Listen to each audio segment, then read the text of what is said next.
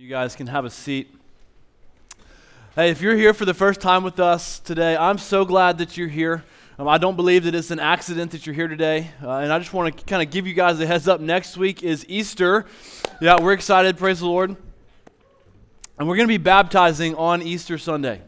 And so if you have never been baptized and you have professed faith in Christ, next Sunday, I want to encourage you to come and talk to us and hopefully we'll be able to baptize you after we have a conversation. So today we're in John 19. We're looking at the crucifixion of Jesus, reflecting on his death and burial, leading up to next week where we're going to celebrate Jesus' resurrection.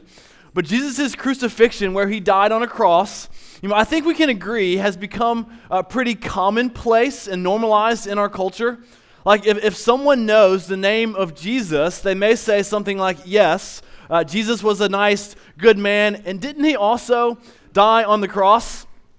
There are very few people that deny or doubt that a man named Jesus died on a cross. It's just a widely agreed upon historical fact. There really aren't any good, there's not really any good debate over this. The debate comes in on who Jesus claims to be. Like, was he simply a rabbi? Was he a good teacher? Was he a nice man? Or was he the Son of God, the Messiah, that came to take away the sin of the world? The debate is around the resurrection. And as we'll see today, the author of John, yes, he wants to tell the story of the cross, but as we'll see, the author of John, he focuses more on showing that Jesus was who he said he was. That Jesus was the one that people predicted would come and do what he did hundreds and thousands of years before he actually died. So the author of the book of John is trying to show us and validate through the events of the cross that Jesus didn't just die, but rather Jesus died as the Son of God to take away the sins of the world. The entire book of John was written for that purpose. As the purpose statement tells us in John 20:31, that we would believe that Jesus is the Christ, the Son of God, and that by believing we would have life in his name. And so at the very beginning of this book, in John 1:29, if you remember, John the Baptist, who came to prepare the way for Jesus, he looked at Jesus and said, "Behold the Lamb of God," as we just sang, who came to take away the sins of the world. And today, we see Jesus do just that, where he becomes the sacrifice for us that had his blood shed at the cross for our sins, which leads us to our very simple main idea. Jesus was crucified for our sins. So just like last week, this week we'll be reminded yet again of our very simple gospel. And so if you came in today and you're not a Christian, we've got really good news, that is wrapped up in this idea. And I'm praying that today you would hear this good news and respond in faith, that you would put your trust in Jesus, because you and I, each of us, we walked in with sin. We have all disobeyed God. We have all broken God's moral law. And the Bible tells us the penalty for our sin is death. Which to that I say, welcome to New City. We love you, and we are so glad that you're here. But the good news that we'll see today was that Jesus died on the cross to pay the penalty for our sin. Jesus went in our place. He went instead of us. And as we read and tell the story of the cross today, I don't want us to think of this as some far-off historical fairy tale or story that has nothing to do with our lives today. No, what we'll see today is that the cross is deeply personal to each of our own lives. The cross is not a piece of art. It's not a historical artifact. No, the cross, it's deeply personal. It's a symbol of God's love for each of us. It's like his love letter to us. Jesus went to the cross intentionally and purposefully with you and me on his heart and mind. He had your neighbor on his mind. He had your family on his mind, your coworker on his heart and mind as he went to the cross. And what we'll see today is more than just a grueling, bloody, gory, torturous death. It was an act of divine love. Like the cross, it was an act of divine love for the whole world to see so that we could have a way to be rescued from our sin.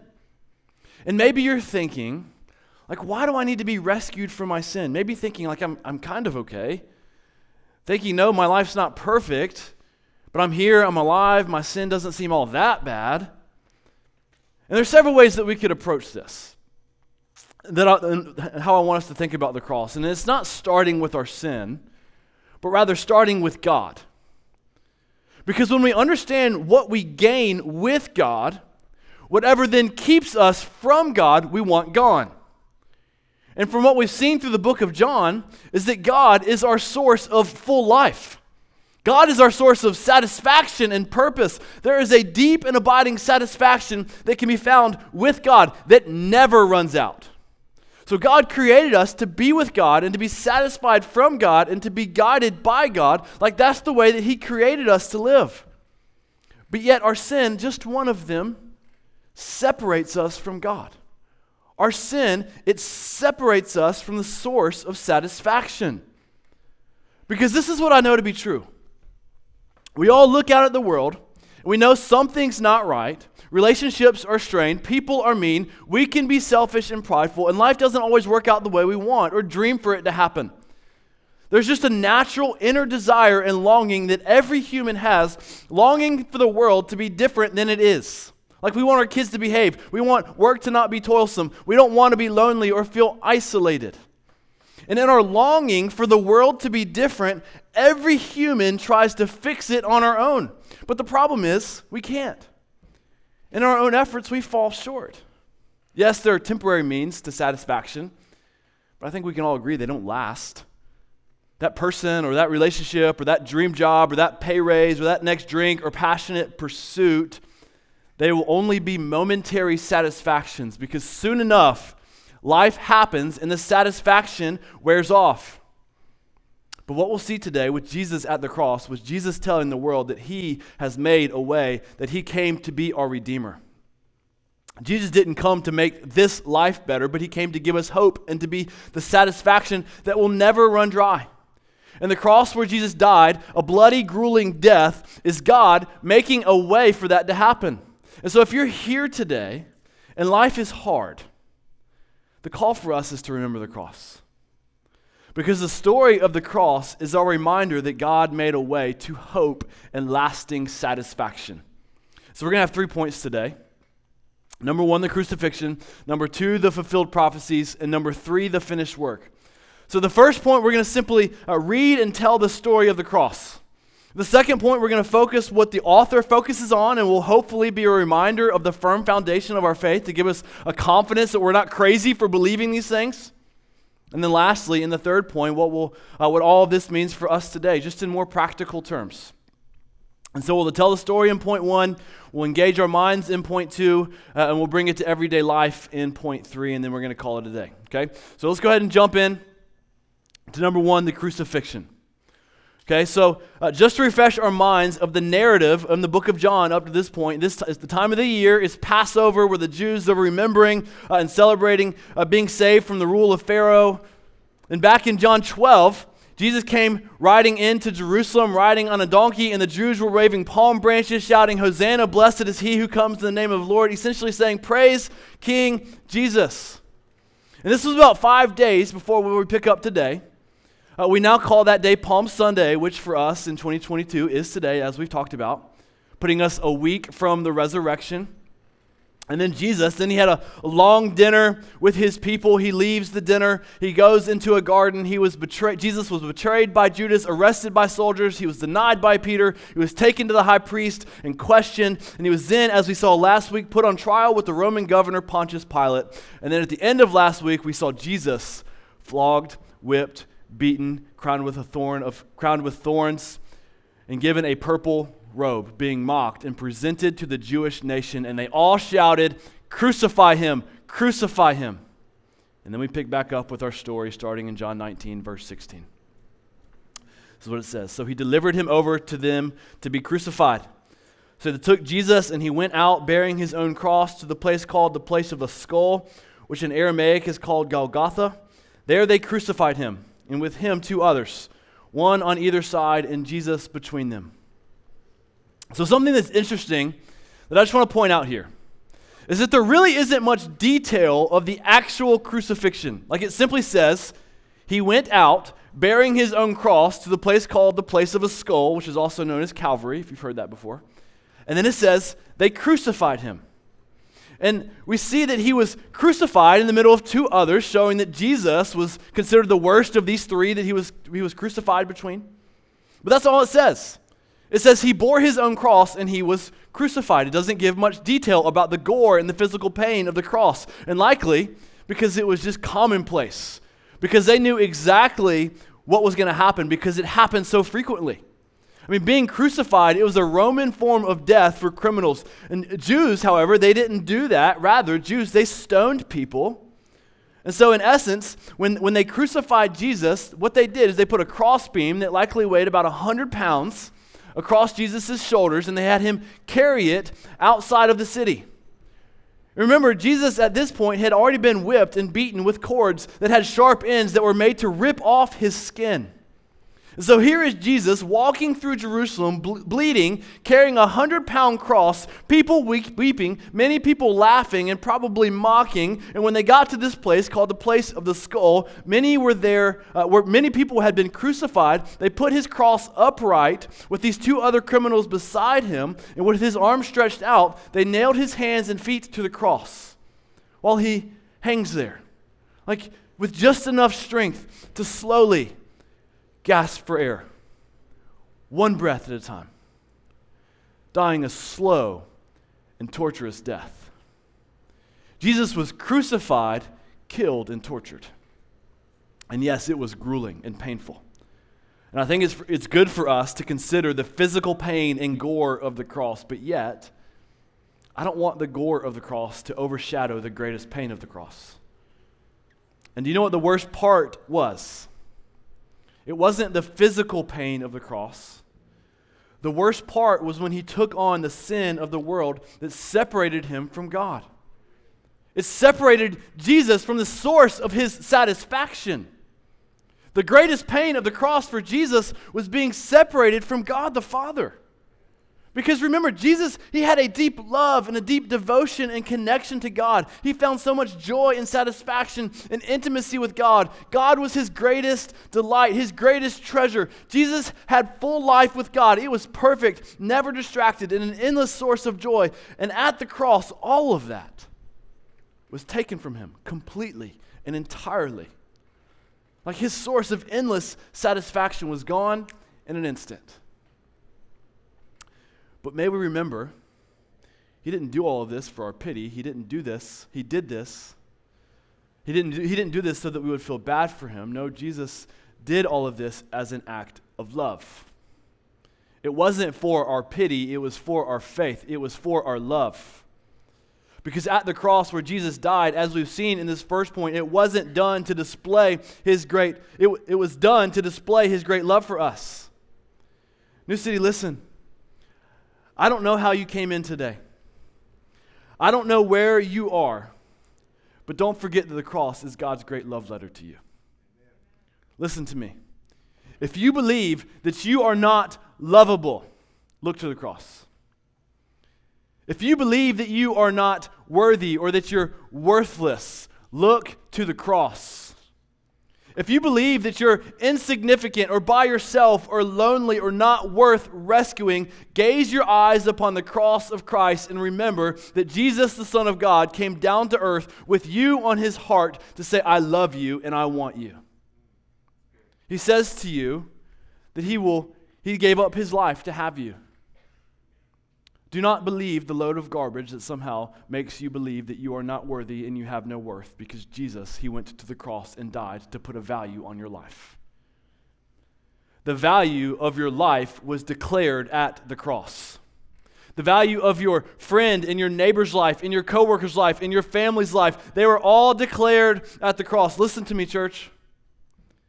May we not devalue that which God placed a value with his shed blood. Your value, friend, is seen at the cross and nothing else.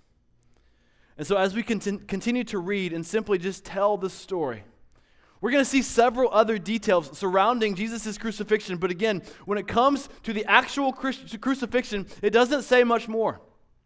And as we'll see, the author of John, he actually gives more insight into these other details surrounding his crucifixion. So let's keep reading, starting in verse 9. Pilate also wrote an inscription and put it on the cross. It read, Jesus of Nazareth, the King of the Jews. Many of the Jews read this inscription, for the place where Jesus was crucified was near the city, and it was written in Aramaic and Latin and in Greek. And then look what it says next. I think this is great. Look at verse 21 and 22. So the chief priest of the Jews said to Pilate, "Do not write the king of the Jews, but rather this man said, I am king of the Jews." Pilate answered, "What I have written, I have written." So the high priest, he didn't like what Pilate wrote, and he wanted him to fix it, and he didn't like what it said, and he didn't like that it said, "Jesus, the King of the Jews." It seemed like a threat or possibly a mockery to the Jewish nation, and Pilate, who seemed to waffle in the past, he keeps it as it is. Let's keep reading. When the soldiers had crucified Jesus, they took his garments and divided them into 4 parts, 1 part for each soldier, also his tunic, but the tunic was seamless, woven in one piece from top to bottom. So they said to one another, "Let us not tear it, but cast lots for it to see whose it shall be." This was to fulfill what the scriptures say. They divided my garments among them, and for my clothing they cast lots. And so as we're reading this, I just want to stop and point out that it says in verse 24 for the first time that this was written to fulfill the scriptures. As we begin to see kind of what the author is emphasizing throughout the book, throughout this story of the cross. And look what it says next. So the soldiers did these things, but standing by the cross of Jesus were his mother and his mother's sisters, Mary the wife of Clopas and Mary Magdalene. When Jesus saw his mother and the disciples whom he loved standing nearby, he said to his mother, "Woman, behold your son." Then he said to the disciple, "Behold your mother." And from that hour the disciple took her to his own home. Okay, so we just saw 4 soldiers divide Jesus' garments, almost kind of like souvenirs. And now what we just saw in contrast were 4 women standing there watching Jesus in his agony on the cross, one of which was his mother. And so can you just imagine Mary as the mother of Jesus standing there watching her son that she cared for and nurtured and lived life with for 33 years, watching Jesus do all of these great things in his ministry and in his life? I mean, can you just imagine the agony and the pain and the turmoil of Mary as she's standing there watching her son crucified as an innocent man? So Mary in this moment, I can't imagine just to be simply just only standing there. I imagine Mary standing there wailing in grief, screaming in agony, watching her son die as the other women were standing there comforting her. And what does Jesus do as he's hanging on the cross, gasping for air, bleeding to death? He spots John, the disciple whom he loved, and he calls his mother, and he draws their attention towards one another. And then his disciple, John, took Mary to his house, likely to care for her. And so while Jesus is hanging on the cross, gasping for breath, he simply cares for his mother, and he continues to honor her, even on the cross. Which reminds us yet again that even in Jesus' darkest moments, he was still the good shepherd. New City, Jesus loves us. He loves his people so deeply that no matter the trouble, no matter the situation, Jesus will come to us and care for us and comfort us without fail. Even while Jesus was hanging on the cross, bleeding to death, gasping for air, he was seeking to care for those that he loved. New City, we can trust with utmost confidence, no matter the situation, no matter how dark it may seem, we can trust that he'll do the same for us. Because again, the cross was an act of love. And we see here that he loved and cared deeply until the very end.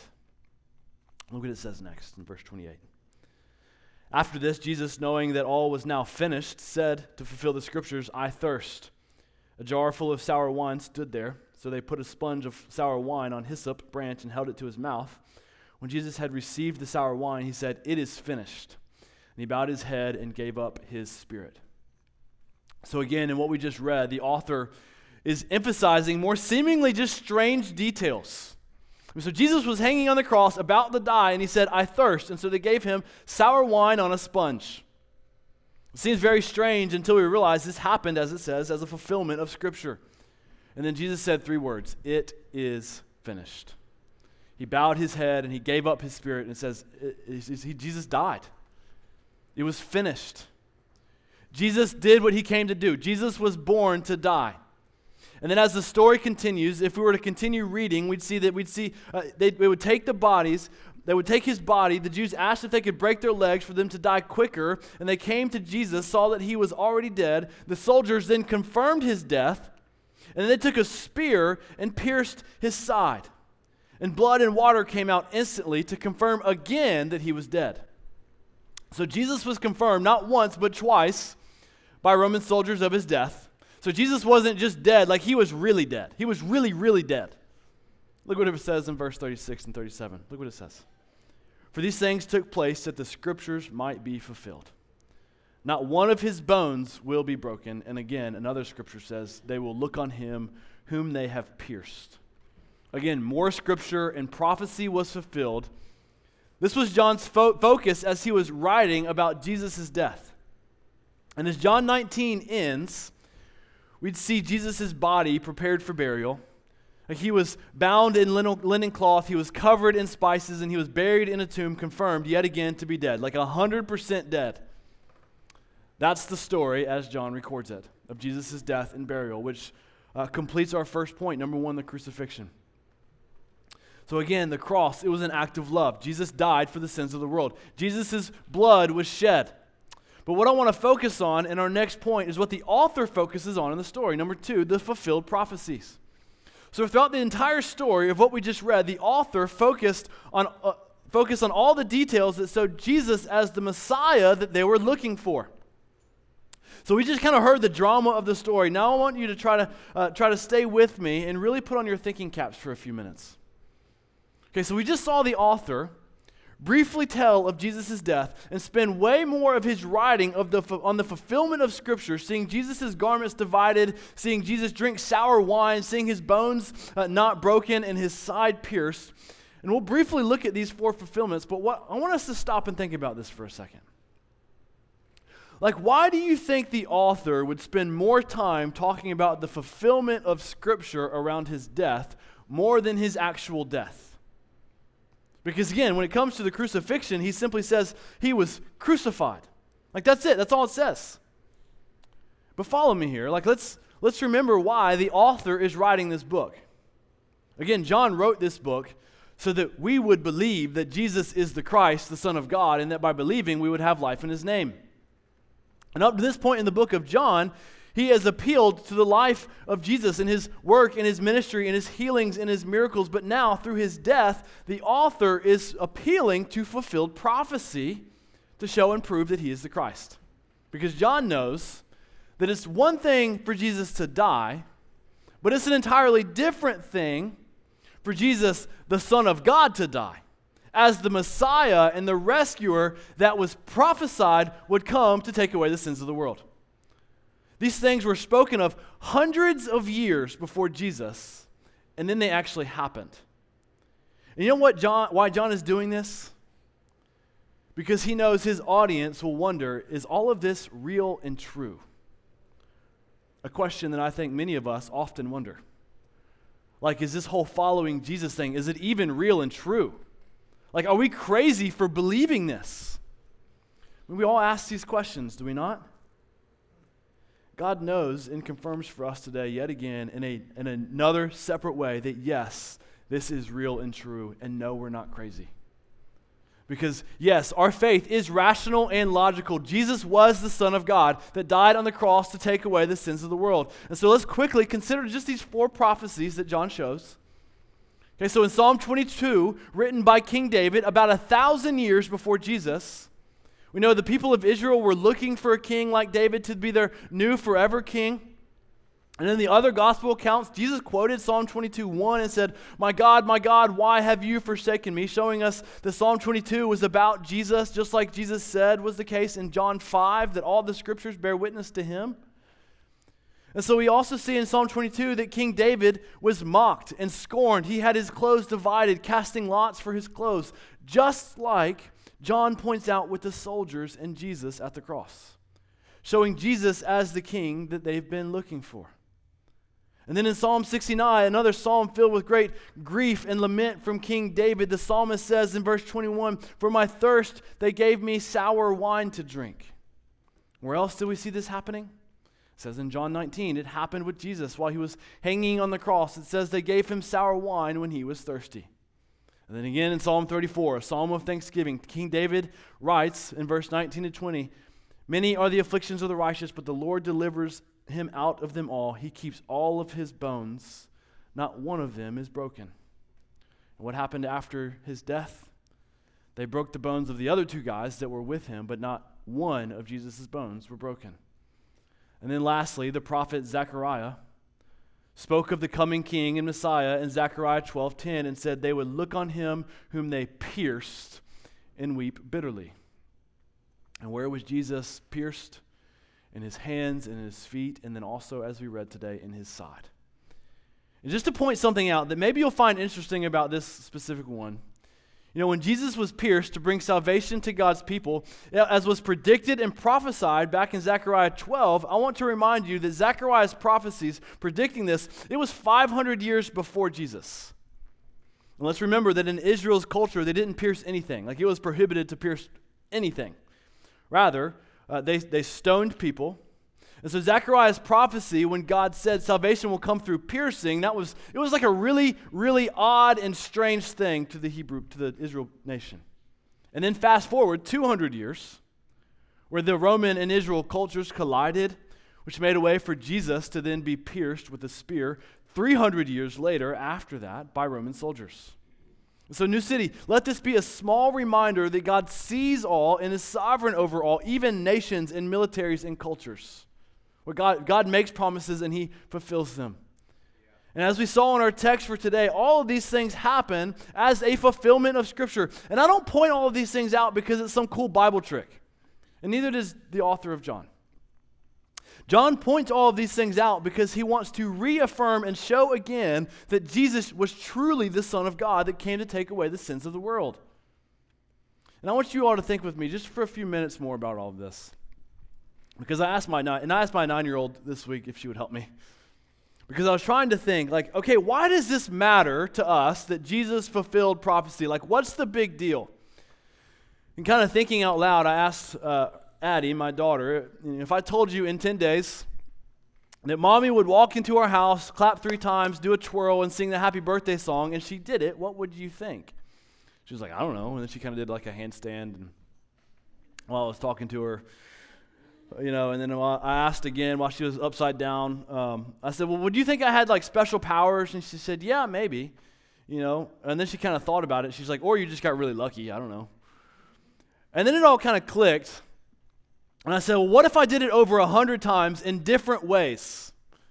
Would I still be lucky? She said, yeah, I definitely think you'd have special powers. That's kind of freaky. And then she went on her way and kind of did more handstands and cartwheels and twirls. But that's and as I thought, that's exactly why John wrote this. Because Jesus fulfilled over 100 prophetic instances that were recorded several hundred years, some close to 1,000 years before Jesus walked the earth. And those are just the ones about Jesus. There are hundreds more fulfilled prophecies throughout the Bible, and just like my 9-year-old daughter knows, a few can be lucky, but hundreds, that's something special. That's from God. New City, this is yet another of many reasons to believe that Jesus is who he says he is. Many different people across thousands of years said he would do exactly what he did, and he did it multiple times. And for some of the critics out there, the thought might be, well, Jesus did these things as part of the entire scheme to make people think that he was the Messiah. But what I love about all of this was that Jesus didn't do several of them. In fact, as we saw today, several that were fulfilled in John's gospel, like dividing his clothes in the sour wine and piercing his side, those were done by Jesus' opponents. The soldiers did those things, not Jesus. Again, John highlights the fulfillment of prophecy around Jesus' crucifixion because it's one thing to say that Jesus died, but it's an entirely different thing to say that Jesus died as the Son of God, just as it was prophesied and predicted. And the reason it's so important that Jesus died as the Son of God was so that our sins could be paid in full, so that we could be pure before God, because if Jesus wasn't God, then our sins would not be paid. He'd just be another dead man that was crucified. But the fact that Jesus was the Son of God, and that our sins were paid in full by his death and resurrection, then we can declare, just as Jesus claimed in his final breath in John 19:30, we can declare, it is finished. Which leads us to number 3, the finished work. And in our final point, I want us to consider the implications of the crucifixion and Jesus' death and his shed blood. I want us to think about the implications of the finished work of Christ going to the cross for us here today. Because as we said at the beginning, Jesus didn't just die. Jesus died as a confirmation of his great love for us. Jesus died so that he could have us and in his kingdom forever. And in this final point, I want to draw out two implications for us. That if Jesus did not die on the cross, thinking kind of the opposite or the inverse. So letter A, so if Jesus' work was not finished, letter A, we're still in our sins. And so let's think about this, because if we're still in our sins, then we're separated from God. And maybe you've been coming around for a while, or you've been in church for a while, and you've heard this 1,000 times. And you're like me, and we just forget the importance of this. So just think about this. If we're still in our sins and we're separated from God, we're then separated from our forever source of satisfaction in life, like we talked about. Which leads me to say, if we're still in our sins and separated from God, we're left with the world to satisfy us. And every person on the planet, I think at some level, understands the disappointment of the world. Sometimes life seems great and the world seems kind of fun. And sometimes life seems like it's in the pits. But the only thing that will forever and always satisfy us is Jesus. And as we've seen throughout the Gospel of John, Jesus is our bread of life, our living water. Jesus gives us everything we need. He is our only source of satisfaction that will never let us down. It may not come in the way we want it or how we may think it should come, but Jesus, He has promised us that He will be our sustainer no matter the circumstance. Jesus will be our good shepherd and our source of life. New City, I can promise you that without fail, me and our other pastors, we will let you down and disappoint you in some way. Isn't that just encouraging? I pray that it doesn't happen. But guess what? We're flawed, limited humans, and it will happen, like guaranteed. Your friends, they will let you down. They too are flawed and limited people.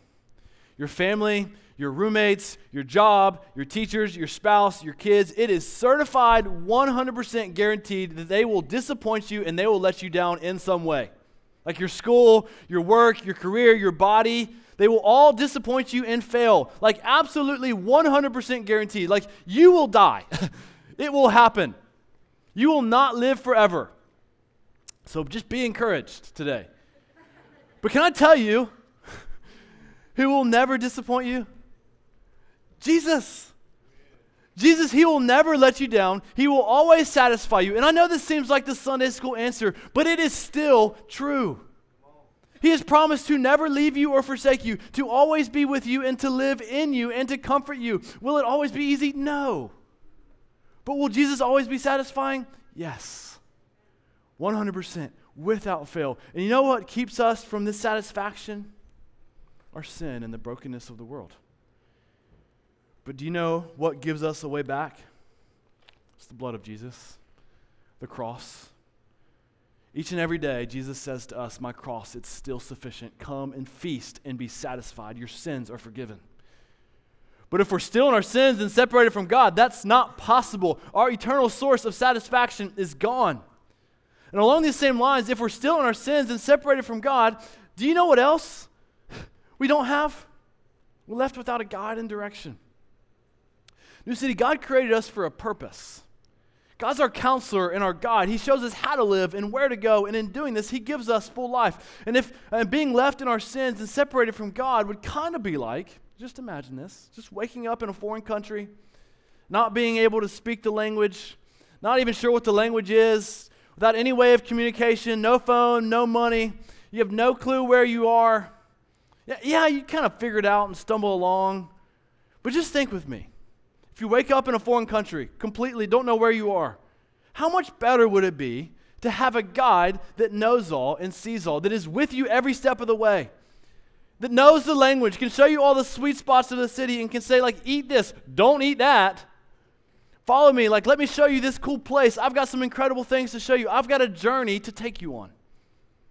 You see, that, you know what? That's what the cross does for us. You know what the death of Jesus does for us? Jesus gives us access to the God who made us, created us, and guides us. The cross of Christ is the way in which we are able to be guided by God. If we're still in our sins and separated from God, we're left figuring out this life on our own. Why? Because we're still in our sins. And so if Jesus' work was not finished, letter A, we're still in our sins, but letter B, our access to God is based on our works. So if Jesus did not pay for our sins at the cross, then in order for us to be with God and have access to our satisfaction in God, then it's based on our own good works. It's based on what we do. It's based on our merits. Which I hate to break it to us today, the odds of our good works are not great. Like it's not possible. But what I want to point out here and focus on is that because of the finished work of Jesus, we don't have to keep striving and trying to please God. You know what Catholic theology teaches? It teaches you have to keep making sacrifices and keep having our sins paid for. And so every week, people will go to Mass, take communion to get their sins paid for. And they believe that the water and the wine become Jesus' literal body and blood, and that he dies yet again to pay for their sins. And we have to say to that, no. Jesus at the cross said, "It is finished." Jesus' work was complete. We don't have to keep making sacrifices for God to be pleased with us. When Jesus went to the cross, he paid in full our sins, past, present, and future. His work was finished and complete. And you know what this means for us? We don't have to work for our salvation. We don't have to work for God to be pleased with us. We don't have to have a checklist of things to do in order for God to accept us. We don't have to worry thinking that when trials come, thinking that God is punishing us for our sins. No. God is not some angry father that is sitting up in heaven waiting for us to do everything right, that loves us based on our performance on what we do or don't do. No, absolutely not. God is a father that loves us unconditionally, solely, entirely based on the finished work of the cross and nothing else. And when we mess up yet again and disobey God or go against the desired plan for our life, God does not shame us and scold us, demanding us to make things right. No, not at all. God looks at us and says, the cross paid it for you. The cross paid your price. You are my son, my daughter whom I love. New City Church, the cross of Christ is our love letter to us from God. And when we forget that we're loved, when we think that we're not worthy, we look to the cross where Jesus died. When he was gasping for air, he saw you and me and he thought, it's worth it. I will die for you. The cross of Christ, the death of Jesus, declaring that our standing before God is not based on what we do, but what Jesus has done. Christian, rejoice in that again today. Look to the cross and let it remind you of God's love for you. Jesus, he finished his work. We can rest and rejoice and worship knowing that we have access to God, that he will satisfy and direct us with purpose. Amen. And also knowing that it's not up to you to make God happy because Jesus did that for you and me. He made God happy for us at the cross. And so I want to end with this. You know, while Jesus was hanging on the cross, there were two groups of people that we saw, and John pointed them out back in verse 23 to 27 of John 19. There were 4 soldiers that divided Jesus' garments, casting lots, mocking Jesus, trying to get souvenirs of his clothes, and then right after that, in stark contrast, 4 women that were grieving Jesus on the cross, likely weeping in mourning, one of which was Jesus' mother. And so we've got the 4 mocking soldiers and the 4 women that deeply loved Jesus. And both groups of people, they witnessed Jesus' death. They saw him hanging on the cross. But as the story continues, only one group truly loved Jesus. The soldiers were thrilled by the souvenirs. They were having a little fun with Jesus. They were intrigued by Jesus enough to want a souvenir of Jesus, but they didn't love him. But the other group, the women, they loved Jesus. So let me ask, which group are you in? And as you consider that question, like, do you love Jesus and believe in him? Then I want to invite you today to take communion with us. But if you can't say that, I want to ask you to not take communion with us. And this is not to isolate you or reject you. Communion is for us to celebrate the death of Christ and the implications of his shed blood. Communion is for those that say the cross is God's love letter to us, and the cross is not a souvenir. Maybe today, for the first time, you can say, yes, I want Jesus. I want to give my life to Jesus. And if that's the case, we'd love for you to celebrate with us through communion and tell us so that we can walk this journey with us. And maybe next week we can celebrate with you through baptism. Let's pray. God, you're good in all that we do.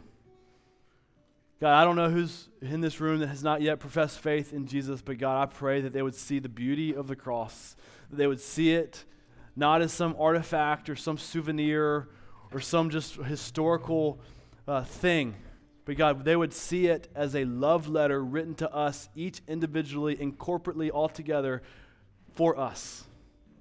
God, the cross was sufficient. Would we see the satisfaction of the cross, that would we see what we gained in the cross today? God, you're good. We love you and you ask this in Jesus' name.